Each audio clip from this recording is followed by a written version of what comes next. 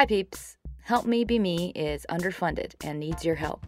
If you enjoy listening to this or it helps you at all, please visit helpmebeme.com and click donate or visit me on Patreon. Thanks!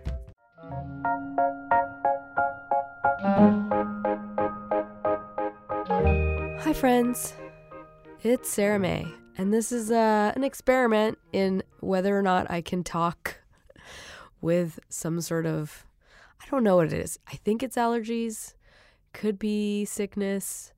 Either way, I sound like I'm dying, and it's probably not that pleasant to listen to. So apologies.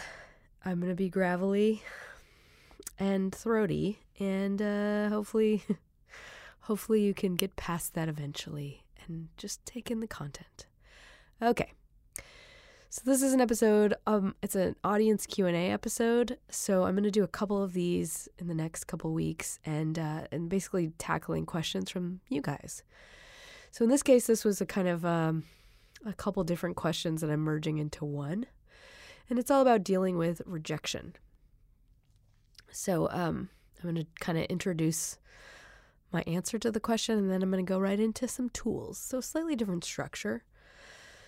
So these listeners wanted to know tips and tools for dealing with rejection, and these questions revolved around relationships, workplace rejection, friendships, all different kinds. And it's basically like how to deal with the effects of when you get rejected.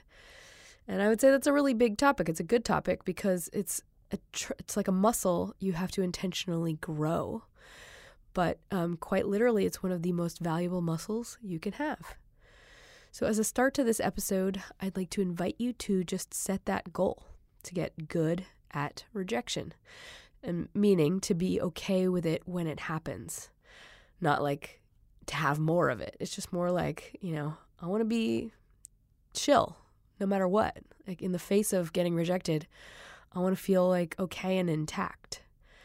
And I would say, just for whatever it's worth, there are so many more things you can do in your life. You can go so much further. You can become more successful just as a human being when you have strong rejection muscles. Just because it means you're not holding yourself back from things.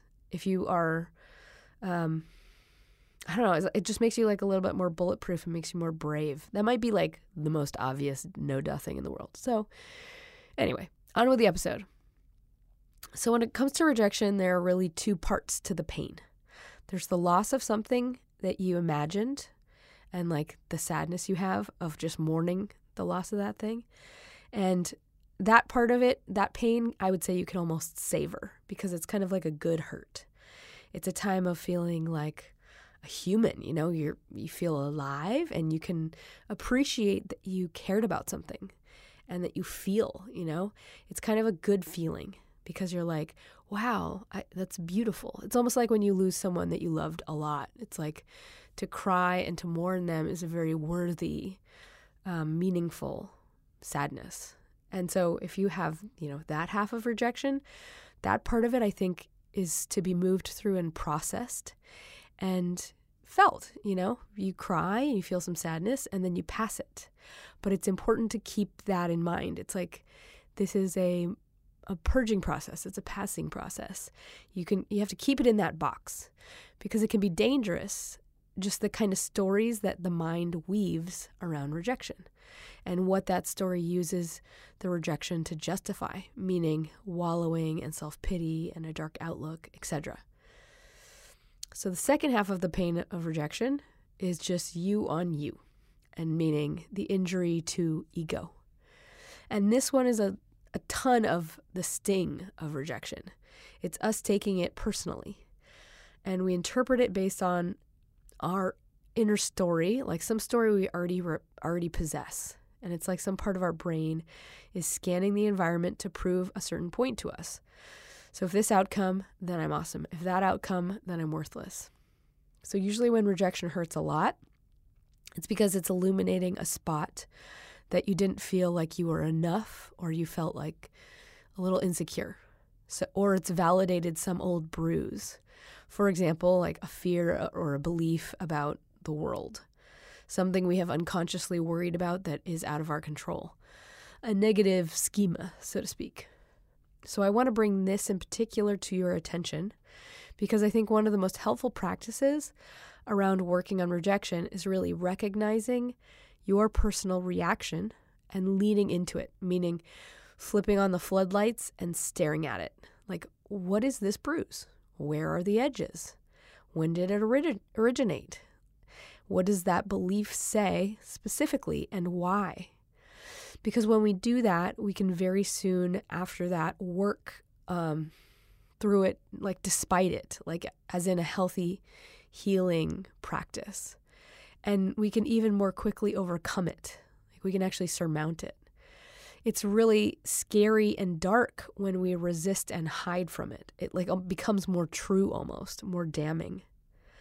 So I'm going to try and think of a personal example. When I catch myself telling stories to like prove, like let's say to a loved one, telling stories of martyrdom, that in my mind is it's like I make a mental note, like, oh look, there's some part of me that is insecure.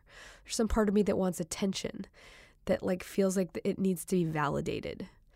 And when I can recognize that habit, now I have that information on hand and I can decide how I want to react to it. Like it's something that is petty and small, but when I recognize it, I can lean into that and I can say like, oh, interesting. I'm being kind of like a child. Do I want to continue doing that? Does that make me feel good? Or does this make me feel petty? Because your actions define how you feel about yourself and vice versa. So the more you can act as something and act in alignment with your own true perspective on that thing, the more you will feel like that person. It's like how you can become directive in the way feelings affect you and your identity.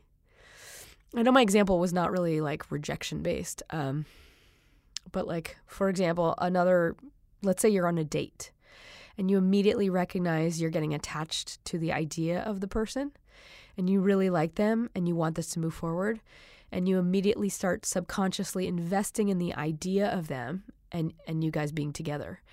And then they say something to make you feel like your feelings are reciprocated, and then they ghost you. So that's like a really, really common and painful form of rejection.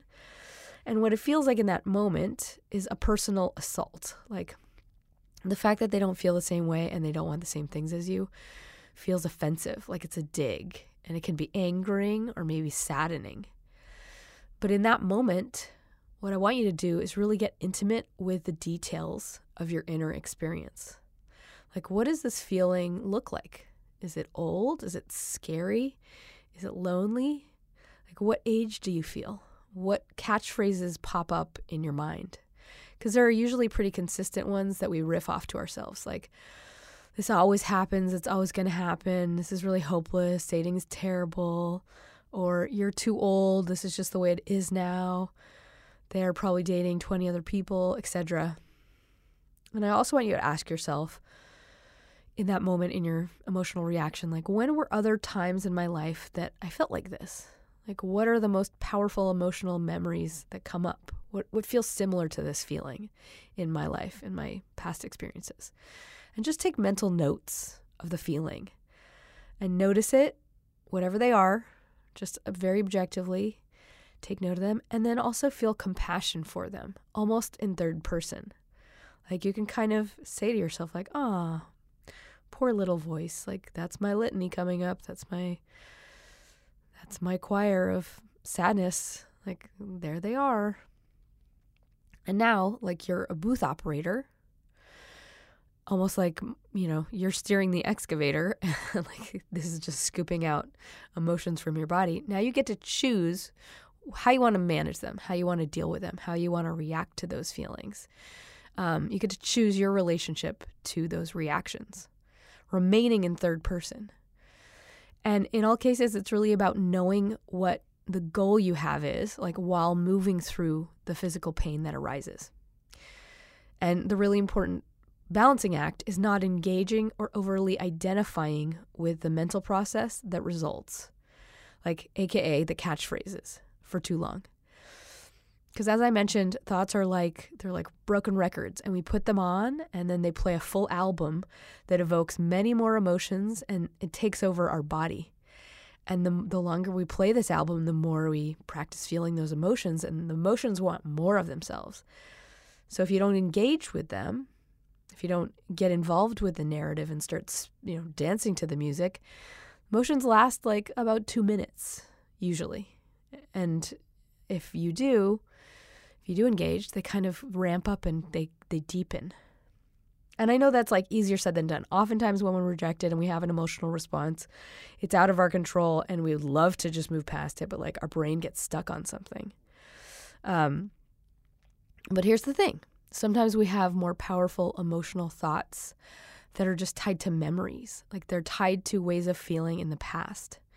And for some, rejection can be a very big trigger point because emotional memories are stored in the same part of the brain with all of the other types of memories that made you feel that way. So one form of rejection can bring up a whole slew of other memories that are much more powerful and painful. And we kind of conflate them all. We get them all layered on top of one another, and suddenly we feel small and like scared and sad and like demeaned as though we were, 9 again. But it's tied to something that doesn't deserve that much weight. Another personal anecdote, when I feel like I have let someone down, for example, like I have not shown up, I have not been accountable, that feeling triggers like really intense emotions around being a flaky drug addict and not showing up for people in like really major important ways. So it's like a really gnarly feeling of shame that's totally out of scale with present day reality. And it can be really disorienting. But I know it now because I've dissected it so many times and I can see it. So I know how to like take care of it, oh, there's that feeling. All right, just keep it in its box, go through the motions of, self-care. Like I need to do this, then I need to do this, then I need to do this. So you start to become an expert on yourself in all of these layers to who you are. But step one is validating that those layers exist. Because I think a lot of us just say to ourselves like, meh, no, I'm not giving myself that much credit, or I'm not that complicated. Like we don't believe us for some reason.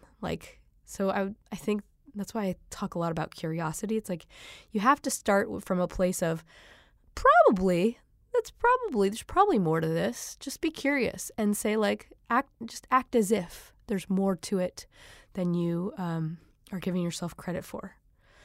So part of the exercise I'm asking you to do is self-examine and just be curious about asking, when is this feeling from? Including, could this feeling be tied to another traumatic milestone or an anniversary or perhaps another experience that really hurt me? And it can be mundane things. Like mundane things hurt us when we're little a lot. And we might not give that much importance as adults. Our memory has just kind of dusted over it because we just didn't think it was that important. But often there are ties to feelings that it made us feel really bad at some point, and that can get confused in our emotional bodies. So if you can ask yourself, is this feeling maybe about something else? It'll just lessen the level of investment and engagement you have with that feeling in what it's tied to in the present. Maybe it's not really all about this thing. Maybe there's some other stuff that's coming up for me. So here's a really important point I want to make. Rejection happens fairly often in life. It's a very average, normal experience. And often it has more to do with your life stage or your particular life circumstances than you. Just keep that in the top of your mind, because you can go through phases of life, depending on what type of career you have chosen or what life stage you're in, where you're getting rejected pretty frequently. And it's kind of like a numbers game. And that can really fuck with you. And because it can't not. I mean, unless you're like, Siddhartha, like you're probably going to have like at a certain point, like it's going to get to you. And that's why jobs like being an actor or a writer are not for the faint of heart. But past careers, they're also life stages, like when you're between jobs or you just moved to a new location or you're dating. Like in these moments, the main factor is the new setting or the new embarkment. It's not you. And I think as a minimum, usually finding your footing in any of those things takes about a year, like at least 1 to 2 years. So just keep things in perspective. I also want to call out that there can be unique situations where you are unable to find where you fit that feel like it's because of me. Like it'll feel like there's something wrong with me. Pardon. So as much as this might sound like your mom, don't take it personally. And by that I mean just see this objectively. Rejection will happen, and it's not about you, and it's not about if you're good enough. A lot of the time it's about all of these other random circumstances that you can't even identify because they're too random and there are too many of them. And it's just, it is or it isn't. It's either happening or it's not happening. It just is. So if you go through an experience where you get rejected, think about it like just feedback. It's information that you have now that allows you to be in reality, which is a good thing. And it allows you to continue on with your life, which is a good thing as well. And I always like to remind people that you want to know the awful truth rather than be misled and confused and taught to think differently. Why? Because then you can move on with your life. It doesn't slow you down. You don't waste investment. So with that, here are a few tools if you are suffering from rejection in particular. All right, the first one is a reflection tool. And it's called It's Already Written. So this is a good one for letting go of an outcome if you are bugged by a situation that is pending. Like it literally is or it is not the right answer for you. And that is just reality. It's all the realistic factors at play. And you are not privy to all of that information, but it exists in the world outside of you. Like there is an answer that is the right one, whether or not you like it or it's preferred. And your job is simply to move through the narrative at your best and just accept that you are powerless to dictate that outcome because just it is what it is. So if you are lamenting not having gotten the guy you wanted or girl you wanted, like that was not your person. If you are lamenting the job that didn't choose you, that was not your right job. Your job is to continue on without causing yourself excess drag and extra pain via opening this wound, and process this cleanly, mourn it, process it, so you can move on and find the thing that is yours. It is what it is. It's just the path you're on. That's all it is. It's not good or bad. It just is. All right. Next tool is called points grab. So imagine you're in a video game, for example, a Mario Brothers game, and there are little coins in the sky that have come out of this experience. So think about like, what can I collect from this? How can I milk this for growth? I like to ask more of my rejectors to find out more specifics, just to see if there's anything I can agree, if there's anything I agree with. Like, is there anything I can apply? Is there anything I didn't know? Like, it's information I kind of want to have. Like, interesting. Okay, I want to see their perspective. And this is easier done when you are in a place of self-love. Like, if you have, when you have self-love and you believe in yourself and you believe in all of your own merits, you can hear other people's perspective without taking it personally. And because it doesn't take anything away from you. It's more like you're hearing tips, or you're hearing brush up feedback or something. You can try on other people's perspectives for size without it hurting so much, And that part of this tool leads into my next tool, which probably about half of you will loathe. So the next tool is called Self-Love Squishes. It's a squishy one, and I'm throwing it in here because it's something that I personally practiced that actually worked for me over a number of months. I've put this in a lot of other podcasts. I've spoken on past episodes. I haven't talked about it for a while, though, and that is you can grow self-love via external feedback by doing nice things for yourself and treating yourself extremely well, like pampering yourself. I'm condensing a shit ton of tools into a single tool, but this is the simplest form of this tool. Treat yourself like you are dating yourself. If you are a person who struggles with feeling whole and can't take criticism, if you don't feel bulletproof in who you are, if you don't like yourself, if rejection like devastates you, you really have to do some self-love squishes, meaning date yourself, like literally treat yourself like you are wooing the fuck out of you. Like do really nice things for yourself deliberately, including like pampering yourself and also setting the kinds of boundaries that you would set or respect for. Let's say you have a very famous best friend who has a very high bar. In other words, just go above and beyond what you deem necessary and do it for you in like a very performative way, and do it like your life depends on it.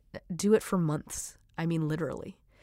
And like there are cameras on you. That's how accountable I want you to be. It's like you have to be on all the time.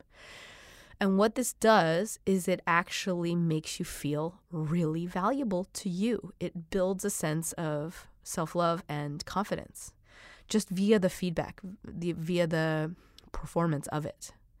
Even if inside you're like, this is silly, I feel like an idiot, it's actually still working. All right. The next tool is called, amazing title, Journal Prompts for Rejection. These are just a bunch of journal prompts. So if you are a journaling person, this is one I've given before, but I think it's helpful if you're in the throes of rejection. I want you to ask yourself, am I grasping at something or am I fixating on something? Because usually when we get obsessed with the meaning of something and we play it on a loop, it's because we are layering it atop an old experience and we can't see that. Like often this is a very young and seemingly mundane trauma. Like when a person is saying something on a loop and like obsessed with it and they can't seem to solve it and it's like causing them to be very upset, it almost always has a deeper root. In other words, the surface explanation is not what it's really about. There's something softer, more childlike. There's a hurt beneath it. So I just want you to ruminate on what that hurt might be. Because when we block something painful, our brain will rationalize for things that hurt us based on other self-evident causes around us. However, that habit keeps us stuck because it's not what it's really about. Like there's an underlying fear. There's an underlying belief or dread. Like it's a little kid that's saying, no, no, no, no, no, no, no. So just ask yourself, what is this hurt really about? Like, am I grasping at something? Is there something that I'm like grabbing for? I'm obsessed with something? What is that childlike fear? So when I use this journal prompt, the answer is most often, I am grasping at control. And it's because I don't want to feel powerless, because powerlessness feels so big and so scary and so overwhelming. Powerlessness is like a trigger feeling for me personally, because it reminds me of times when that state was devastating. It was too much to bear. So when I can see that root and acknowledge it and just like tip my hat to it, so to speak, it's almost like a clenched muscle releases. It like becomes so human and okay. And it just releases a little bit of the obsession we get when we resist things. Because resisting things and fighting them in our mind is what creates the most emotional pain. Another good journal prompt, a little personal excavation prompt is, what is this part of myself trying to tell me? Like, what is the hurt part of you saying? It might be saying, I need some love. I feel lonely. So if you use that prompt, let it be a prompt for action that you take that is self-loving and supportive. Like, let it be directive into some sort of self-soothing exercise. All right. The next tool is called Controller Helmet. So when we get into a mental state of wanting to control the outcome, whether that's controlling how someone else is going to respond or controlling how we feel in response to that person or the situation, we are actually removing ourselves from a state of presentness and vulnerability. Like, it's a self-protective move, but one that also weakens us over time because it prevents us from the valuable insight and learning. Control is also distance. Like, I've referred to it in the past as pedestaling, like meaning putting something on a pedestal or putting yourself on a pedestal, because you're putting one thing higher or lower than yourself via a narrative. Like, you're either empowering someone else or you're giving yourself too much power in your narrative, which is a way to feel like you're in control of something, but it's also a way to distance yourself from that thing and protect yourself from it. I hope that makes sense. So if you catch yourself saying, fuck it, I don't care that much, but you actually do, or you catch yourself like putting yourself under someone else's foot and saying like, they're too good to like me, like changing how you feel as a way to distance from just the sheer sitting in the pain by like either, putting yourself in a lower position to them or a higher position. This practice in itself is a method of attempting to exert control of the situation. It's like what we do when we feel powerless. Like, we try and craft a narrative that gives us a role that's more active. It's like you trying to steer the truth versus simply being in it and processing it as it is. Because if you can move through it just as it is and just be in the pain and know you're in the pain and help yourself in the pain, it just passes a lot faster and you get better at it each time. And in the controlling process, it's like we're stealing from ourselves. It's a form of self-protection, like it's an instinct that's coming from self-protection, but it tells you in the process, like, I'm too weak I can't look at this thing. I can't really confront this thing. It's like we're trying to make an excuse to shield ourselves from that direct pain. But maybe you are strong enough to go through the pain. Have you tried? Like, I think we all do this unconsciously as a way to avoid something that we think is going to be way worse than it actually is. I don't know if that made sense. The gist of what I'm trying to say is, like, if you catch yourself pedestaling, going higher or lower, giving somebody else too much power, giving yourself too much power, like, that's a red flag. And maybe step back from that and say, like, how can I just sit with the pain of this and just move straight through it? And like, trust yourself a little bit, because it's not as long as we think it will be. And after writing this tool, I just had a thought in case that some of you were thinking like, well, are you saying it's bad to have a positive narrative around rejection? No, I'm not just trying to say that. If it's helping you to create a more positive and empowering narrative around a rejection, that's awesome. Don't stop doing that and trade this in for that. This tool is really more about allowing yourself to be where you are without judgment and just be in just the immediacy of ouch, ouch, ouch, ouch. Because your feelings are valid and you can process them with the goal of, I'm going to go straight through it. I want to move on. I want to go through this. I'm going to admit exactly how I feel to myself and know that that's okay and know that it will pass. And I don't have to spin it. I can just be in it. I can just be like a human that's like, wah. And then, and you get stronger. Hope that made sense. That was a long one. All right, the next tool is called Lens Shift. So this one is specifically for dates when you are in an idealization bubble, because you might leave and think, oh, wow, we totally clicked. This is love. We see everything the same. And I'm so excited to walk down the aisle with that person. And if you get rejected by that person, it can feel like, oh my God, but my soulmate just rejected me. I can't, like, your brain cannot merge the two people together. And to picture your soulmate doing that is like devastating. So I just want you to just remember your lenses are different than theirs. Like, the reality doesn't strike. You can't really see them clearly until about a year and a half in. Like, that's when your idealization bubble wears off. We both have, everyone has a different inner map, and none of them match. We just think they do. We are overlapping onto them, our perspective based on all of our childhood experiences, and we don't realize what is really there. We don't realize their perspective or who they are until a lot later. Like, we just have an imaginary person that we've stuck on top of them. So for whatever it's worth, if they didn't like you, it's because some part of their inner map was not how you imagined them. It's not as straightforward as you think. So the person you saw is not the real person. That was not who they were. All right. The next tool is called Rejection Doula. And this is kind of because rejection is, literally, it's one of the best skills you can have. It's like one of the greatest muscles you could build. Just being able to sit with the discomfort and,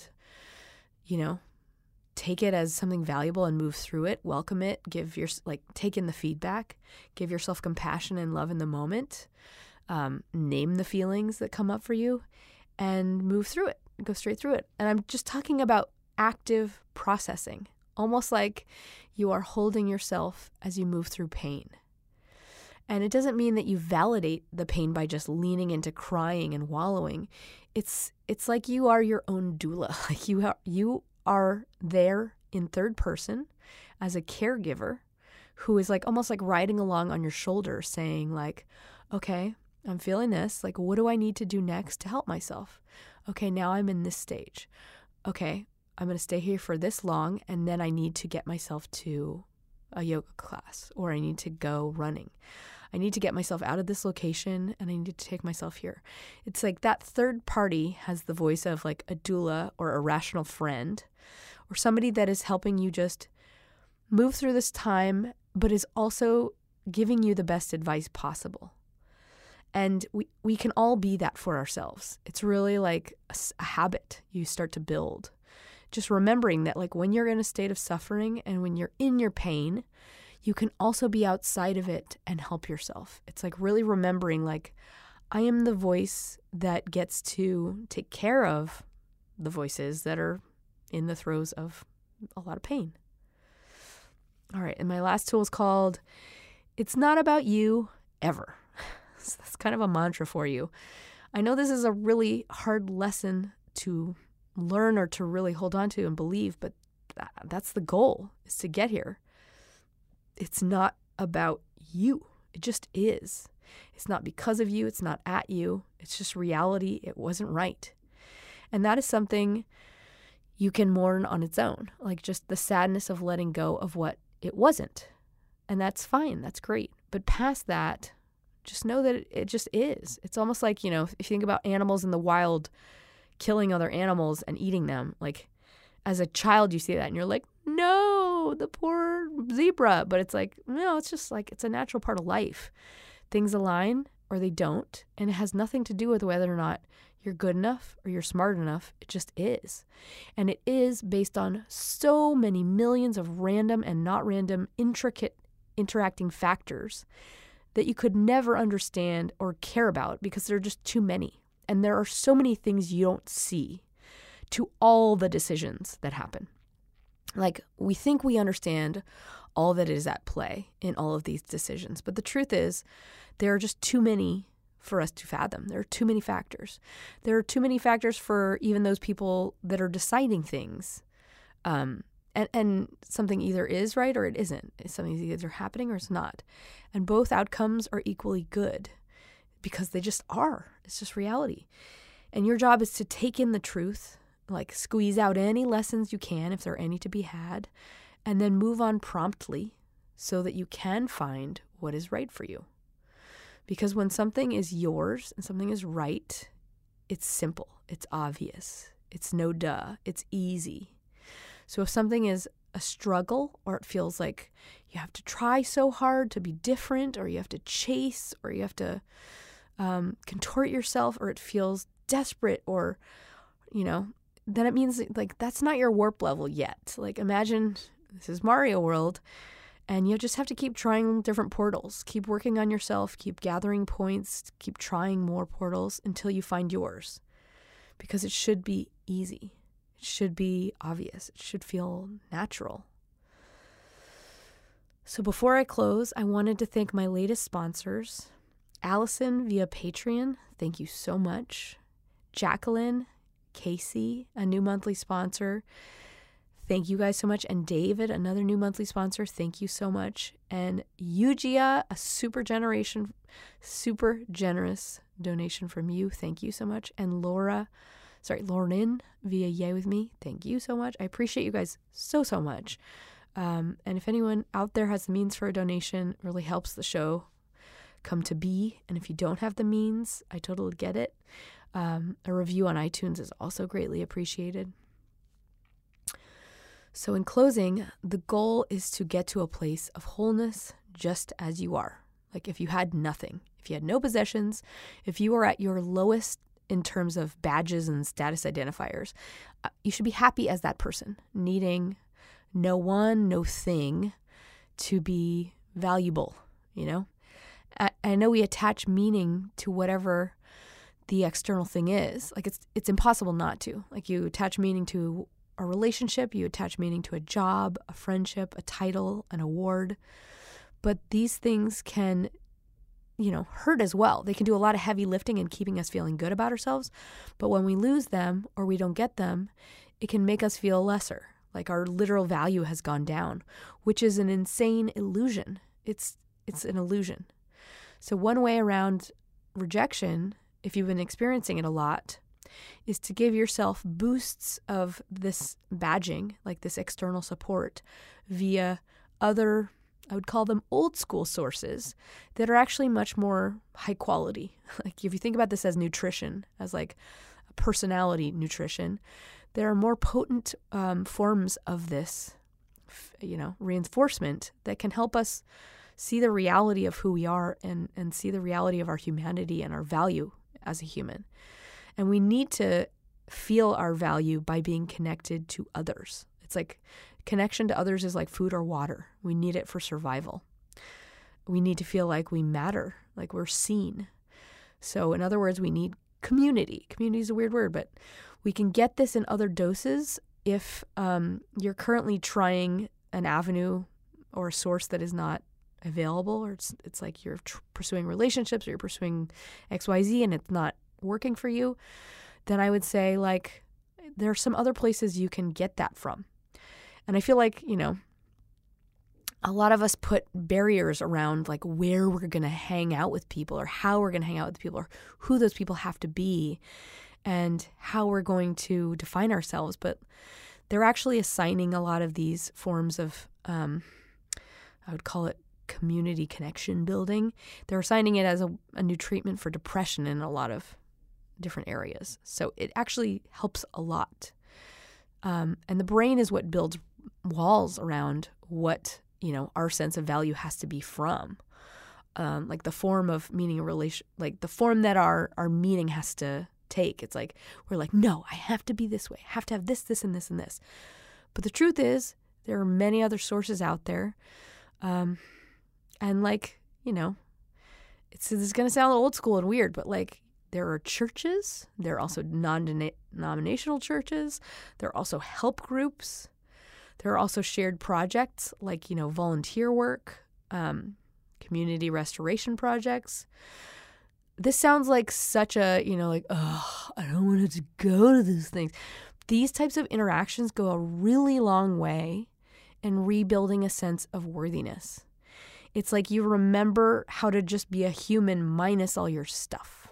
And you remember how amazing and beautiful and valuable humans are when you see them just stripped of their context and their possessions and their titles and all that stuff, So if you are suffering, I highly recommend just start by signing up for some interaction along these lines, like a help group, a community volunteer group, something that is a shared experience that is not based on, qualifiers like badges. It feels really good. I'm not just saying that. So regardless, I hope this helps you. And to the persons who made the request, let me know if I didn't answer it. And I send you my love. And don't forget to smile.